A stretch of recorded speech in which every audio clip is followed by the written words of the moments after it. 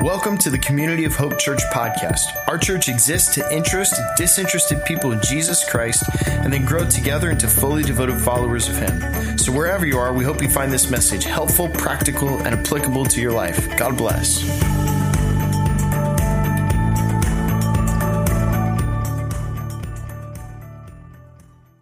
Well, good morning, everyone. Can we just take a moment to thank our worship team one more time? Thank you guys for leading us in worship. Well, it's great to be back in our campus. Amen. It's almost as if I haven't seen everybody since last year. Oh my goodness. I've got some other really old jokes up my sleeve for today's sermon, so just be ready. In case you didn't know, I'm also about to be a dad this month, so I'm practicing my dad jokes. Thank you, guys. So, hey, I just want to take a moment and thank everyone for allowing us to pivot into an online format last week. So many of our volunteers and staff members came down with COVID, and just really in an abundance of caution, we thought the best move would be to go online. So just want to thank you guys for being understanding and doing that with us. Hey, if you did not receive an email, or if you don't have the application, you didn't receive a push notification on your phone, I would just invite you to download our COH app. You will always, and turn on notifications. You'll always receive the latest updates. If you did not receive an email, please go to our welcome desk. They can take down your information there. We'll make sure that you get in our system to receive all of our pertinent emails, up to date of any updates and whatnot. So, but anyways, moving on. As you all know, December was our Christmas missions offering month, and we were really hoping to raise about $150,000 to help people with food insecurities in our area. And guess how much we raised between all three campuses? Almost just about that, $142,617. Yeah.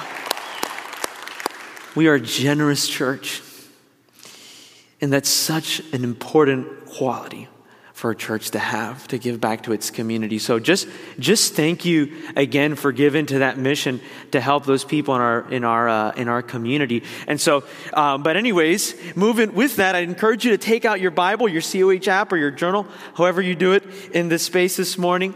And just want to, Ed and I have an inside joke. I missed all of Ed's really bad jokes when I was online. Actually, no, I didn't miss that. I'm sorry, Ed. Love you, man. I love you. Hey, I'm excited to begin a new series with all of you. We're titling it How Life Works. And so beginning this weekend and for the next 8 weekends, we're going to be studying the most famous sermon ever preached. And know what you're thinking. It's not Pastor Dale's or Trevor's. It is Jesus's Sermon on the Mount. And it's actually the longest recorded message that we have that Jesus preached. And to this day, it's considered one of the greatest spoken literary pieces to come out of antiquity this day. Now, because we're going to go straight through the Sermon on the Mount, Jesus says some pretty hard things on this. In these three chapters, Matthew 5, 6, and 7, these three chapters, he says some pretty challenging things. And we're going to have to go through them. And it's going to be hard in some of these cases, because it's going to speak right into our culture, right into our hearts. But it's going to grow. It's like growing pains. At the end of the day, you grow, and we're going to grow together. So if something doesn't fall right today, you can email me any complaints directly to me at trevor@communityofhope.church. There's another one of those old jokes that always works. Anyways, my assignment this morning is really to bring you a primer, a tee-up on the Sermon on the Mount. So we're really gonna be evaluating the big picture as well as the beginning, but really the big picture of what the Sermon on the Mount is about and what is Jesus trying to accomplish here. Keeping that in mind, though, the whole thing really is He's telling us how life and faith in Him is supposed to work. Hence, the title of our series, How Life Works. And so with that, I would encourage you to take out your Bible. It's going to be on the screen as well. We're going to go right into Matthew chapter 5 this morning. And I'm going to read from verses 1. And we're going to go from 1 through 16. Okay? Well, Jesus says this, starting in Matthew 5, verse 1. He says, "Now when Jesus saw the crowds, he went up on a mountainside and he sat down. And his disciples came to him, and he began to teach them. And he said, "Blessed are the poor in spirit, for theirs is the kingdom of heaven. Blessed are those who mourn, for they will be comforted. Blessed are the meek, for they will inherit the earth. Blessed are those who hunger and thirst for righteousness, for they will be filled. Blessed are the merciful, for they will be shown mercy.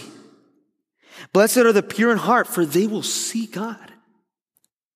Blessed are the peacemakers, for they will be called children of God. Blessed are those who are persecuted because of righteousness, for theirs is the kingdom of heaven. Blessed are you when people insult you and persecute you and falsely say all kinds of evil against you because of me. Rejoice and be glad, because great is your reward in heaven. For in the same way they persecuted the prophets who were before you." Verse 13, he says this, "You are the salt of the earth. But if the salt loses its saltiness, how can it be made salty again? It is no longer good for anything except to be thrown out and trampled underfoot. You are the light of the world. A town built on a hill cannot be hidden. Neither do people light a lamp and put it under a bowl. Instead, they put it on its stand, and it gives light to everyone in the house. So in the same way, let your light shine before others, that they may see your good deeds and they glorify your Father in heaven." Amen. Would you pray with me? Lord Jesus, we thank you for this sermon that you preached, that is recorded so that we might receive some of your instruction for our lives. Lord, would you open our hearts to receive your words? Holy Spirit, would you just fill this place and open our eyes and ears to hear from you? We thank you and we praise you for your word in the name of Jesus. Amen. Now, as we begin our journey through the Sermon on the Mount, I want us to begin by thinking about Jesus' premise. Like I said, he's explaining to his disciples in the entire sermon really how life and faith in him should work, is supposed to work. And so now most theologians and religious historians who have studied this passage, the Sermon on the Mount, for extended periods of time, they really come around one big idea, and that is that the Sermon on the Mount represents really the essence of Christian formation and discipleship. In other words, if you want a picture of what Christianity is supposed to be like, who Christians are supposed to be, and what we're supposed to be doing in the world, the Sermon on the Mount is your go-to image for that. And so, if all the theologians and church historians throughout the past 2 millennia are correct, and I think they are, then I think many of us in the church, and I'm going to make that a capital C, universal church, right? I think many of us in the church, we've got some things a little bit wrong in some areas as it pertains to our life and our faith and what we expect and who we think God is. It reminds me of a time when I was a soccer coach for elementary age kids. Back in my early college years, I played soccer. I loved working with kids, so I thought it was a good idea to become an elementary age soccer coach, and I had a great time. But now one thing that about kids those age, especially the kindergartners, they're asking you really intrusive questions sometimes to see how cool you are, And so they'd always, and I'm the coach, right? And so they'd come up to me and they'd try to sort of validate my credibility to them as a coach. Like, "Coach Jose, did you ever make any goals on your team?" I'm like, "Well, yeah. I mean, I'm trying to impress a 5-year-old. I say, yeah, of course, Of course I made goals on my team. Absolutely." And that would validate me as their coach, my credibility as a coach in their eyes. And they just thought I was like Superman. I'm like the coolest person in the world. Now, here's what I didn't tell them. It's coming. I didn't tell them that the only goal I made on my team was actually a goal against my own team. It was the wrong goal, but it was still a goal. I didn't lie. It was still a goal, and it was pretty awesome, literally, awe-inspiring. It was the wrong goal. But I think many in the church today, we're sort of like that. We're kind of gloating about the goals that we're reaching in our lives and we're striving for, but ultimately, we're not hitting the actual goals that Jesus is intending for us to hit. We're missing the mark. And so it really makes me wonder, what if we're just wrong about some of our ideas about how life and faith are supposed to work?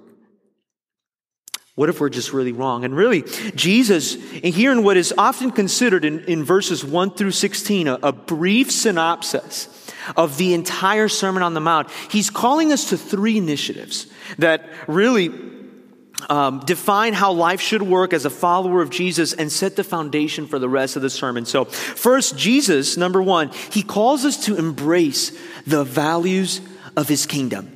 He calls us to embrace the values of his kingdom. So just a few moments ago, we read a list of values. Blessed are the poor, blessed are those who mourn. Those are often called the Beatitudes.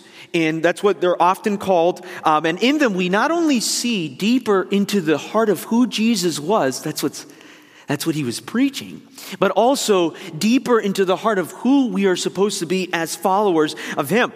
And so as we read, Jesus used the word blessed, the Greek word makarios, which has a pretty broad semantic range. It could be like happy is he, fortunate is he, blessed is he. But our team decided to do something a little fun for this week. We decided to search up on social media hashtag blessed and compare and contrast a little bit with Jesus' list and our culture's list. So here's what we discovered when we looked up hashtag blessed on social media. Top hits were new car, hashtag blessed. I mean, a new house in this market, hashtag blessed. Amen. A new job. A new raise, praise the Lord. Hallelujah. Can I get a witness? Come on. Hashtag blessed. The common denominator is everything is straight up to the right. We're blessed. We're blessed here in the States. Blessedness, according to today's culture, is strictly associated with, or it's the implication really is that it's associated with winning, acquisition, prestige, power, prosperity. And here's the disclaimer. Because I think sometimes when preachers preach on this sort of stuff, sometimes we fail to mention that there's nothing inherently wrong with a new raise. Can I get an amen on that? There's nothing wrong with a new job or, we need a car to get where we need to go. Right? There's nothing inherently evil about those things. Actually, James writes in James 1:17, he says this, every good and perfect gift is from above, coming down from the Father of heavenly lights, who does not change like shifting shadows. But here's the other side of the pendulum. At the heart of it, there's 2 problems with such a prosperity-oriented view of blessedness, which is what our culture really associates as. And first, it's that life is not always an ascending pattern of victory. It just isn't. It's not the experience of most people in our world. It's just not how life works. But, and if you think about it, that would mean that some of us aren't blessed by God. That would be the implication. Secondly, the other problem, the way bigger one for us actually, is that a prosperity-oriented view of blessedness it's not Jesus' view of blessedness. Here, and let's go through it one more time. I'd love to just briefly show you what I mean. He says this, blessed are the poor in spirit. Blessed are those who come to an acute awareness of their weaknesses, who've arrived and have acknowledged spiritual bankruptcy. It's almost as if Jesus, starting with this one, and theologians, historians, we've sort of taken a look at why did Jesus start with poorness of spirit? And I think he did it on purpose. It's almost as if poorness of spirit is like the doorway into God's kingdom, acknowledging our sin, acknowledging where we've fallen short. It reminds us of the Church of the Nativity in Bethlehem. There's a picture up here of it. The Church of the Nativity in Bethlehem, the door, you have to stoop down. You have to bend down. The imagery there is you have to stoop down from your pride, from wherever you are, acknowledge that you are actually not enough, and Jesus is. That's the doorway into the kingdom of heaven. He says, blessed are the poor in spirit, for theirs is the kingdom of heaven. Then he says, blessed are those who mourn, those who are grieving, those who are in solidarity with those who are grieving.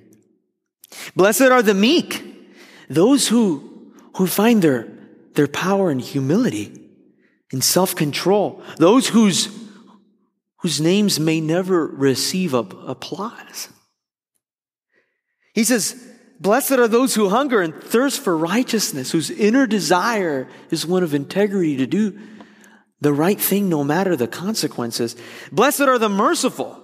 He says, in other words, those who know how to drive nicely and safely in Miami.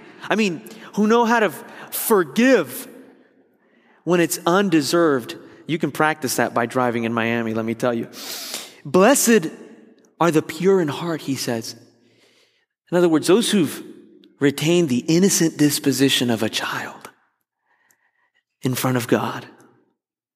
Blessed are those who are persecuted because of righteousness, those who are mistreated. And he expands on that and he says, blessed are you when people insult you and they persecute you and they falsely say all kinds of evil against you. And the implication here, I think, is that you don't defend yourself. It's interesting that when Jesus was being crucified and he's on trial in front of Pilate, the Bible says he was silent. Even though they were making all sorts of blasphemous, false claims against him, he was silent. And as you can see, Jesus' ideas are so countercultural, they're so counterintuitive that actually there's a group of people who studied the Sermon on the Mount and they say, this is impossible. This is not even meant to be lived out here on earth. This is like, next level when we are with the Lord in his presence in heaven. That's what the Sermon of the Mount is talking about. It's not talking about daily life here. Some people believe that because, again, it's so counterintuitive, so human against what we think is a natural response. But here's the problem with that thinking, that the Sermon on the Mount is not for our day today. It's really Jesus' conclusion. Look at how he sticks the landing of his sermon. He says this in Matthew 7:24 at the very end of the sermon. He says this, therefore, everyone who hears these words of mine, key phrase, and puts them into practice. There's not a whole lot of room for interpretation there, is there? He's like a wise man who built his house on the rock. Whoever puts them into practice. So we're at a fork in the road here. Either we choose to embrace Jesus' values of blessedness, or we continue to miss the mark for what Jesus actually calls the real kingdom of heaven, real faith, real Christianity. Rebecca Edlin, author of The Beatitude Through the Ages, a marvelous book about the Beatitudes, she summarizes it really nicely in our context, and I have it on the screen here for you to follow along. She says this, the Beatitudes contain deep truths that the world cannot see. They are, in fact, the path to true happiness or flourishing, in contradistinction to the world's self-destructive plunge into pleasure and material goods. That's probably about the best summary we can put it. And so first, Jesus calls us to embrace his values. But secondly, In his sermon here and more broadly speaking in the whole sermon, he's really calling us to live out the mission of his kingdom. To live out the mission of his kingdom. For context, I'm just going to briefly read, and you can follow along, verses 13 through 15 in Matthew 5, where Jesus says this. He says, "You're the salt of the earth. But if the salt loses its saltiness, how can it be made salty again? It's no longer good for anything except to be thrown out and trampled underfoot. You are the light of the world. A town built on a hill cannot be hidden.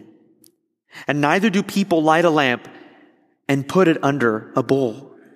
Instead, they put it on its stand, and it gives light to everyone in the house." So we read through Jesus' values, and now he briefly introduces two new metaphors. He starts talking about salt and light. And when we think about it, what does salt do, right? It preserves things. Salt hinders decay. It also flavors things. We all put salt in our food. What does light do? Light shines a path forward. It removes darkness. So the implication that Jesus is getting at here is, Christians, we're the salt of the earth. We're the ones who are supposed to preserve society and culture. We're supposed to bring peace, unity, and love. Hinder its decay. The presence of Christians in society should change it for the better. Christians are the light of the world. We're to shine a path. Our deeds, the way that we live our lives, ought to show people who Jesus is and point to him. But when I think about saltiness or the lack of it, I think about my cooking at home. And so I grew up in a home, my mom would not cook with salt, barely at all. And I got used to it. My taste buds just got used to it. So whenever I go eat somewhere and it's salted to a normal degree, it's always a little bit too salty for me. But anyways, why am I bringing this up? Here's why. I'm famously known in my house, and from like our immediate vicinity and friends, they all know us for our Marrero rice. Marrero rice. And that is because to make the rice that we make at home, you add, here's the secret recipe, no salt and no oil. And the end result is a deliciously bland and gooey rice. We love it. Most people aren't as spiritual as we are, though.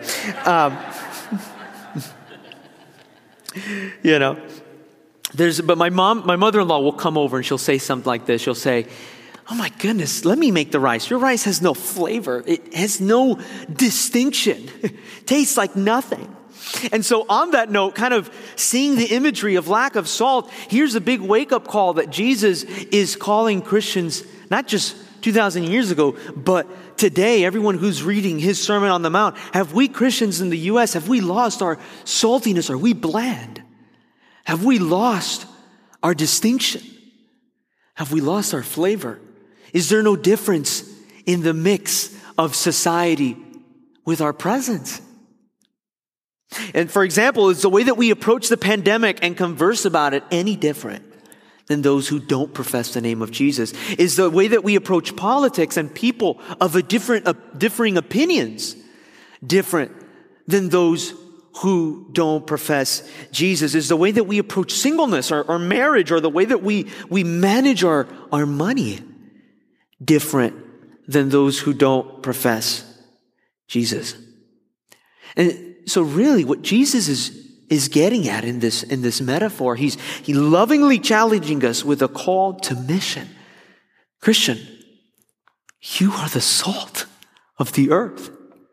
You are the light of the world. But here's where I find Jesus' salt metaphor a little bit interesting, because even though maybe I don't prefer salt in my food, here's what I do know about salt. Excuse me.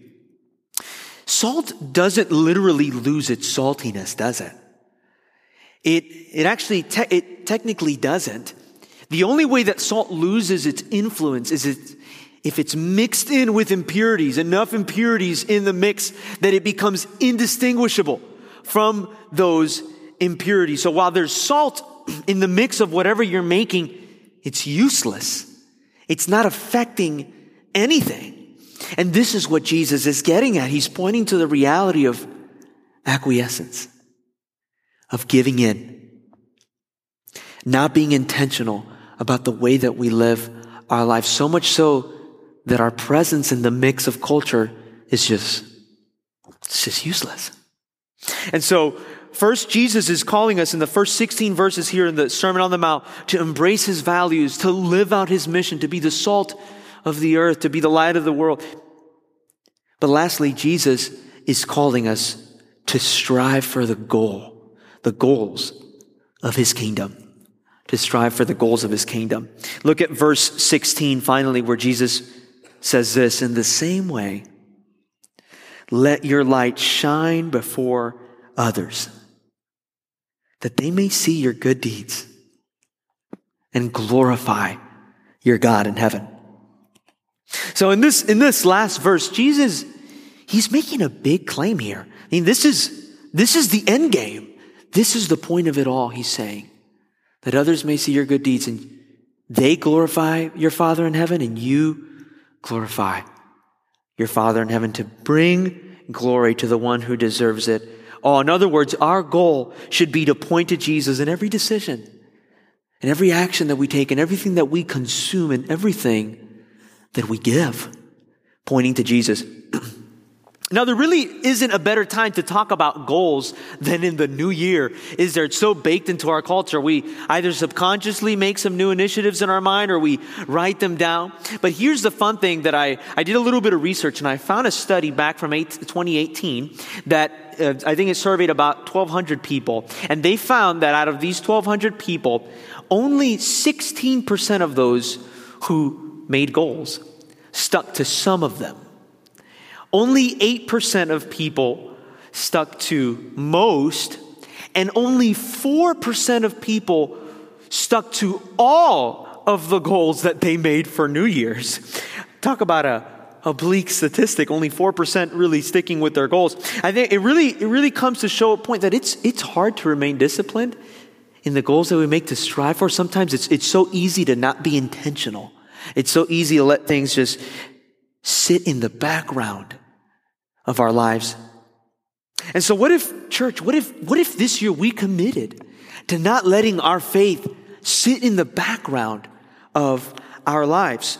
What if we would commit to practicing glorifying God in everything that we do, in every area of our lives? What if we committed to being intentional about the values that we adhere to and that we implicitly live out?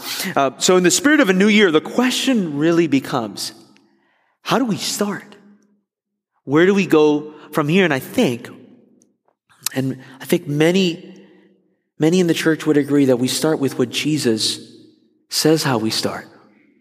His blessed are the poor in spirit. Admitting that we've got some things wrong. We've got some of our values mixed up. We've got the mission mixed up. We've got our goals mixed up. On staff, we kind of hinting at this idea. We use a common phrase. We'll say, "Hey, Pastor Jeff, you're really hot today." And no, it's not what you think it means. HOT, humble, open, and teachable.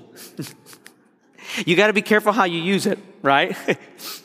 Humble, open, and teachable. And I think really what we try to get at there is that we need to have a posture of humility, openness, and be teachable in front of the Lord. That He would move our hearts and show us where we're wrong. It's hard to perceive in your heart sometimes the things that are just sort of baked in you, the things that your environment taught you and that you're just living out on a day-to-day basis. It's the Spirit of the Lord that opens your eyes. It says, that's where I'm wrong. And when you know what it is, honestly ask God to change your mind. Honestly, ask the Lord to change your mind. Paul, on this topic, he says this in Romans 12:2. He says, do not conform to the pattern of this world. He says this, be transformed by the renewing of your mind. Then you'll be able to test and approve what God's will is, his good, pleasing, and perfect will. It's interesting, actually, this idea of changing your mind. The Greek word for repentance, to repent, actually, metanoia, it actually literally means that, a change of mind. It's a call to repentance. Repent. Give it to the Lord. Ask him to change your mind. And at the end of the day, just live it. Practice your faith this year. Commit to being salt and light this year. Commit to shaping your life around the values that Jesus sets forth. I'd challenge all of us. Go home and either today or this week, immerse yourself in the Beatitudes. Just read them over and over again and ask the Lord, where have I gone wrong? What do you need me to change? What value do you need me to work on? And don't give up just because you had a bad day. When you place your faith in him, Jesus offers forgiveness and he offers healing and he offers a way forward. So let's do this as followers of Jesus, as a community of hope, as a church. Let's commit to this year. Would you pray with me? Lord Jesus, we thank you, Lord, that you have, Lord, you provide a way forward for us as we try to practice our faith and live it out, as we try to, Lord, embrace the values that you have set forth. Lord, we long for them. We long to be more like you, and it can be hard. So number one, we ask for your grace. Lord, would you forgive us where we've gone wrong? Lord, but secondly, through the truth of your word and your spirit, would you change us? Would you help us to grow? Would you help us to walk in newness of life through faith in you? We thank you. We praise you in the name of Jesus. Amen. Amen. I invite you to worship with us through this last song. If you're willing and able, would you stand? I pray the Lord spoke to you this morning and you're able to leave edified and walk in the newness of his grace. But as we close the service, I have a brief personal comment I'd actually like to share with you guys. As you guys know, Giselle is due towards the late of January for our little boy, Caleb. We're excited to meet him. And thank you for all the grace around that. And but here's why I'm bringing it up. There's some protocols in the hospitals that if I have COVID when little Caleb is on his way, I will not be allowed into the room. Doesn't matter if I'm asymptomatic or just the sniffles. They will not let me in as she's in labor. That would just destroy me. So, and I have to do everything in my power physically to make sure that doesn't happen. So I'm gonna just ask for your grace this month. Really, I'm not gonna be in the lobby greeting. I'm going to be in the front with a mask. And if come say hi, I'd love to say hi. I will remain 6 feet away. I'm grateful that I know most of you and everybody's going to understand that and just sort of help me and come alongside me and making sure that I'm there for the birth of my son. So if you guys would be praying for me, the nature of what we do here at the church is constantly around people, and I don't want to stop doing that, and I have to commit to my pastoral obligations and duties. But if you'd be in prayer for us and just in this season, help us walk through it, we'd be super incredibly grateful for all of you. So just wanted to let you guys know, Giselle sends her load. She will not be here probably until late February when the child is born as well, because COVID would just really, again, whether it's a breakthrough case or not, would just make some really big complications for doctor's appointments this month and all that sort of stuff. So just thank you for your grace, for understanding, and your prayers. And we just want to love on you in this season. We have our prayer team on my back left, your back right. If anybody needs prayer today after service, you're more than welcome to receive it. But now I'd love to just close our service with Jesus' own words from Matthew 5:16. And if you want to close your eyes and just receive this blessing in the same way, church, let your light shine before others this week, this year, that they may see your good deeds and they may glorify your Father in heaven. Church, God bless. Thanks for coming today. Stay safe, and we'll see you next week. Have a blessed week.